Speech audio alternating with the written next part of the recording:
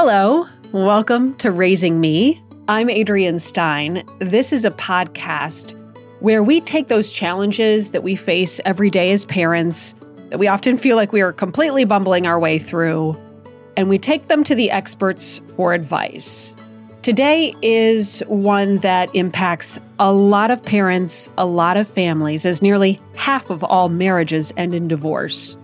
We are talking about talking to children about divorce and how to co-parent in a healthy way, even if you're not in the healthiest place. We are so fortunate to have Steve Young with us. This is his passion. He's on the board of directors at Kids First. That's an organization dedicated to healthy co-parenting. He is a longtime child and family therapist, 35 years he practiced. And he's also made a name for himself as sort of a go-to guy in court disputes. So he's walking us through, is there ever really a right time to talk with kids about divorce? The best ways to approach it, and just as importantly, strategies on co-parenting with the kids' best interest at heart. Steve, thank you so much for being a part of this conversation. I know you've worked with families going through divorce and separation for decades. Is there one issue in particular that seemed to always come up for you? I think the core issue in how parents help their children through this process is how do we separate our own personal experience as parents from our children and their needs. Divorce and separation are a loss. There's a lot of pain, a sense of betrayal, and we need to process that. At the same time, our kids have very, very different needs.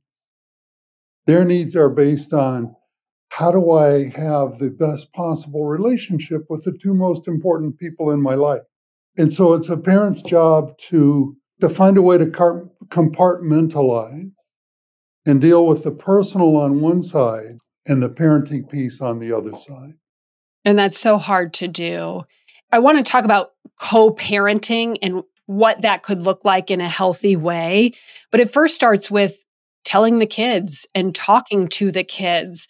Obviously, this is going to look a lot different having a conversation with a preschooler than it would a high schooler. So I understand that so many of these questions are very age dependent, but is there ever a right time to share this news? You know, I would imagine, well, we were waiting for the right time. Oh, we want to wait until after the holidays. Is there a right time to have this conversation with your child or children? Well, I think there are a few wrong times, but it's never going to be an easy conversation. And certainly you don't want to do it on Christmas Eve or a kid's birthday or something like that. But other than avoiding those obvious ones, there's not a right time. There's a right way to do it, but not a right time. Okay, so where do you start? How do you start this conversation? And frankly, what do you say? I'm a little pushy. I'm very directive here when I'm working with families. It's not a long conversation. It's important to prepare. And if at all possible, both parents should be present for this conversation. And it should look something like this. We have some hard news. Mommy and daddy or daddy and daddy loved each other and we tried to make it work and we couldn't make it work. And that's sad for everybody. We're going to be living in different homes now. That's the extent of the why and what happened. Now, there are questions.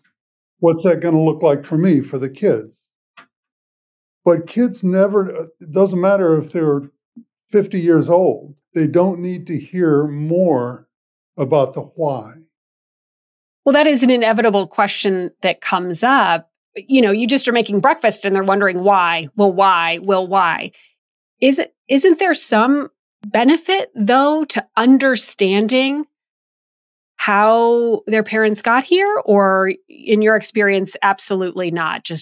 What you're describing is a really simple, very basic, very straightforward conversation, but it's hard to end it right there.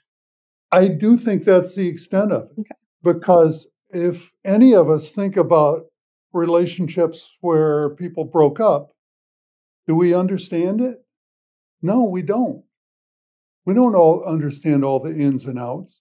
And what's important for kids is that they not assign blame to one parent. How do you prevent that from happening? By both parents saying just those simple words, we tried to make it work, we couldn't make it work. It sounds so simple, but I've stuck to that for a whole lot of years. I've shared that perspective with a lot of professionals in this field, and I've not had it challenged. Because if we oversimplify, so many parents say, well, my kids deserve to know the truth. The truth in their mind is, mommy cheated on me, and that's why we're getting a divorce. And I will, in an abrasive way, say, you may think that's the truth, but that's a lie. How so? That's oversimplifying a complex relationship in a way that blames one parent. It doesn't support the children having a great relationship with that other parent. The other version of that is, well, I really wanted to stay married, but your other daddy wanted to get a divorce. That information is very important to the adult, totally irrelevant to the kids. The point is, you're going to be living in two different homes. We tried to make it work. We couldn't make it work. What you're describing are very simple, very civil conversations. As I'm sure you know, it's not always a civil situation. So how do you get parents in that place where they can put aside how they may be really feeling to have these conversations with their kids? I've had a couple dozen situations over the years where parents would come into my office saying, how do we tell our kids? Usually it's farther down the road. If parents can talk about this ahead of time and say, okay, listen, what is best for our kids is for them to hear the same thing from both of us. One of the most destructive, this is a little digression here, one of the most destructive things for kids in the separation/divorce process is what we call a loyalty bind, where they feel a loyalty pull from one parent or when they feel like they can't love both of their parents. That is very hurtful to kids. And so if two parents can sit down and say, this sucks, but we've got to tell the kids, and let's do it in a way that focuses on what's best for them, not how I can get somebody on my side, but what's best for them, then they can script this. And it's not a long script. We really tried to make it work and we couldn't make it work. And that's sad for everybody. And that's the end of the why. You know, often kids will ask why, and it's the same kind of why that says, why do I have to go to bed now? Why do I have to brush my teeth? They're not looking for information about how many hours of sleep do I actually need or what's my dental hygiene process. They're saying, I don't like this. Why do I have to do this? Why do we have to, live in two homes? So, yeah, I know that's simple and straightforward, but I really strongly believe it's what's best for kids.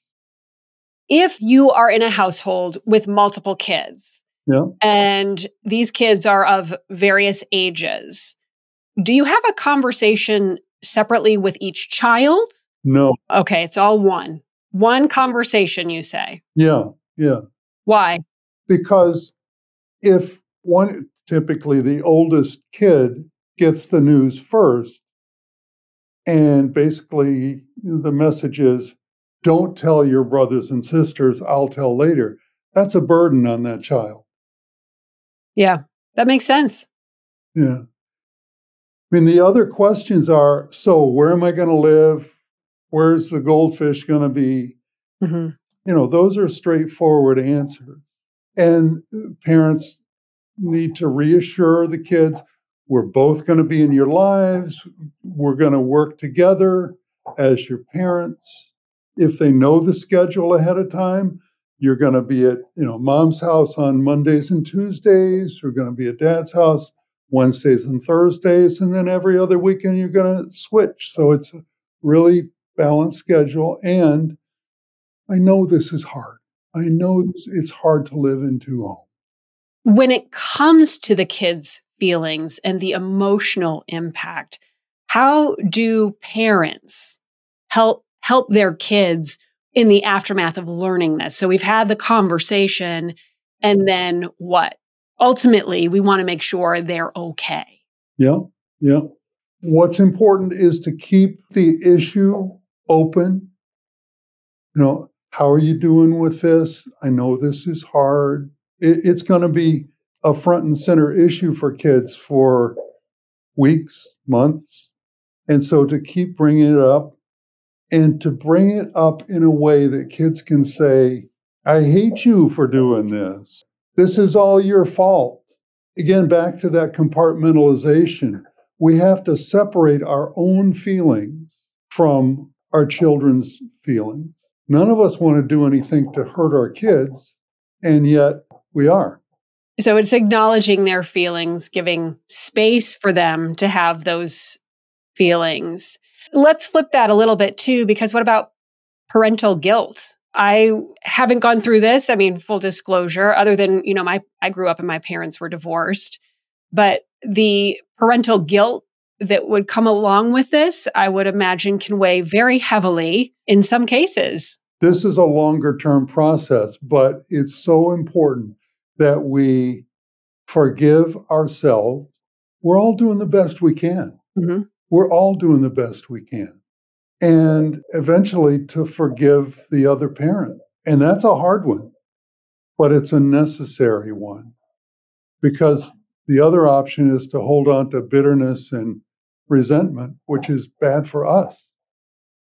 Ultimately, it's about creating stability for the kids. And that's why I want to talk a little bit about moving into that space. You've had these conversations. It's moving into the space of co-parenting and what that looks like going forward, whether you have a young child or a teenager, right? And I'm sure they come with all the different challenges. Yeah. There's a piece that you wrote, actually, I found it on the Kids First website, that talks about the same polarization that we see in society when it comes to politics today, for instance, kind of has a tendency to play out in divorce situations where it's a natural tendency for one parent sort of want that other parent to be the other guy or the other gal. And you said there's an exercise that you do in one of the classes. And I thought it was so powerful, where each parent writes the goals for their children independently, reading them aloud and finding they're often very similar. It kind of brought tears to my eyes when I was thinking about that and that exercise. That has to be so powerful, and seems like something, in a perfect world, people could do. It's actually not that hard to do. I tend to be an idealist, but here at Kids First, this is our mission: to create peace in families by helping parents work together. And we have several programs to do that. The exercise that you're referring to, Adrienne, we call it Hopes and Dreams. It's for co-parenting partnerships. We don't call them couples anymore. They're not. It's no longer a personal relationship. It's a parenting relationship. And we have each of them write out 10 specific hopes and dreams that they have for their children.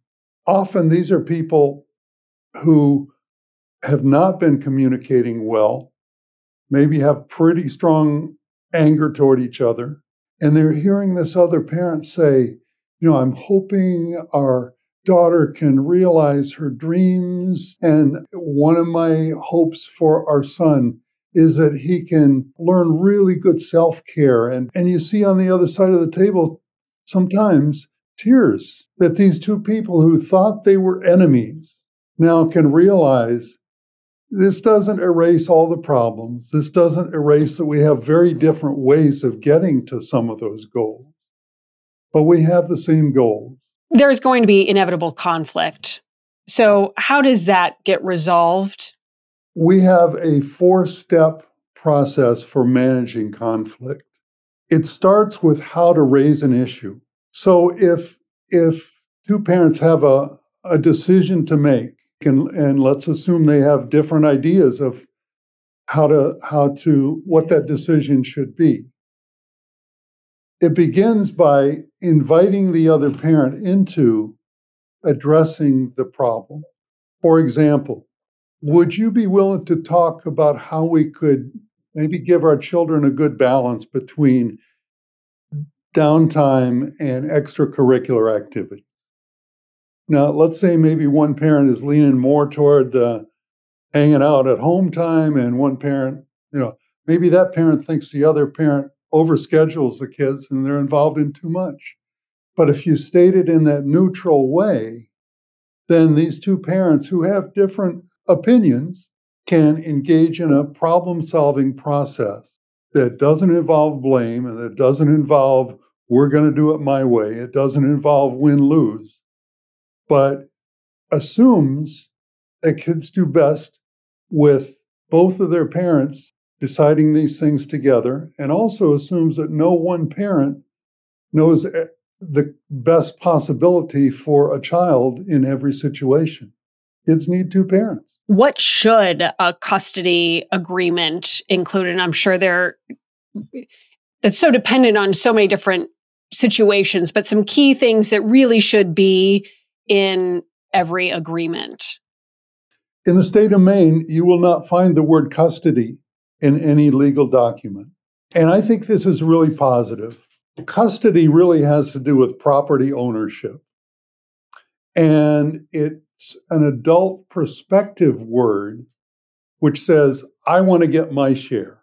Every parental rights decision coming through the courts begins with what's called shared rights and responsibility. Both parents are required to make all significant decisions together and share information about the kids together. Following from that is then what we call a contact schedule. The kids are going to be at this home these days and at this home these days. And here's how the school vacations and so forth are going to get apportioned. Beyond that, the court process exists primarily when parents can't work together. We often say here at Kids First, the best divorce decree is the one that's been at the bottom of the drawer for the last 3 years because we haven't needed to refer to it. Kids' needs change. I bet your kids' needs aren't nearly what they were 3 years ago. And so if you spend $50,000 or $80,000 in a court process to nail down a very specific agreement, that's got an expiration date on it. So, I don't know. I'm not a lawyer, even though I've been in court a lot of times and worked with a lot of lawyers. I'm not sure there are a lot of things that need to be in every divorce decree. But this first paragraph, the shared rights and responsibilities, that says we have to decide things together, we have to confer. The hard issue is now, how do we do this? What if a parent isn't going along with the parenting plan that you have come up with together? What would you suggest? Yeah, I would suggest there are a couple options, and it depends on the level of communication possible. There is a place for the courts. If we can't work this out, we will need to go back to court. But there are mediators, there are co-parenting counselors, coaches who are available to help people go through this. There's very little accountability in the legal system. They're not going to follow you and say, are you following the plan? So what are some of the markers of success when it comes to co-parenting that you've seen in your experience? Yeah, good question. Regular communication that parents have kind of tailored to their own needs. At Kids First, we recommend a weekly real-time phone call following a very specific structure once a week, which limits the need for responding to text messages frequently throughout the week.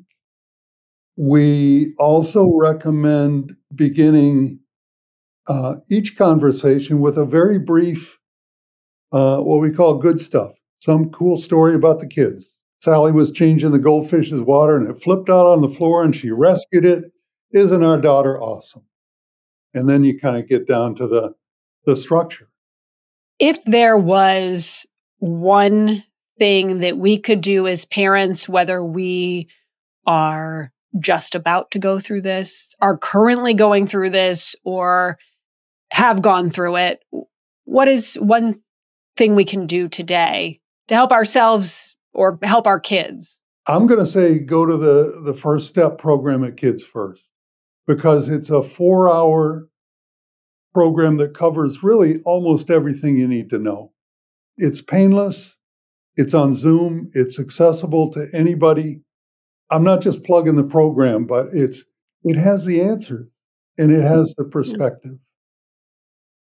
And of course, we should mention we will have that information on our website. So for any of our listeners who are interested in more information on that, as well as additional resources, we'll have that on wgme.com/raisingme. Steve, thank you so much for the conversation today. Welcome.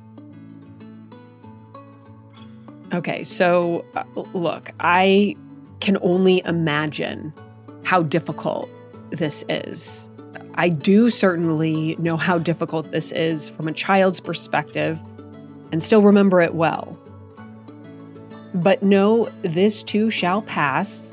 And the fact that you are seeking out information, listening to podcasts like this, hearing what experts like Steve have to say, show how much you care on getting it right. What might have surprised me most is just the simplicity of the conversation that Steve suggested. Really simple, straight to the point, non-emotional, and most importantly, allowing, acknowledging, and leaving space for your kids to have their emotions, share them, and express them. Thank you so much for being a part of this conversation. I'm Adrienne Stein. This episode is edited by Megan Littlefield. It is produced with Nate Eldridge as well. So please follow Raising Me wherever you get your podcast. A positive rating and review helps others to find this message, so we certainly appreciate that. Wherever you are, I hope you learned something new and get to take a little time for you.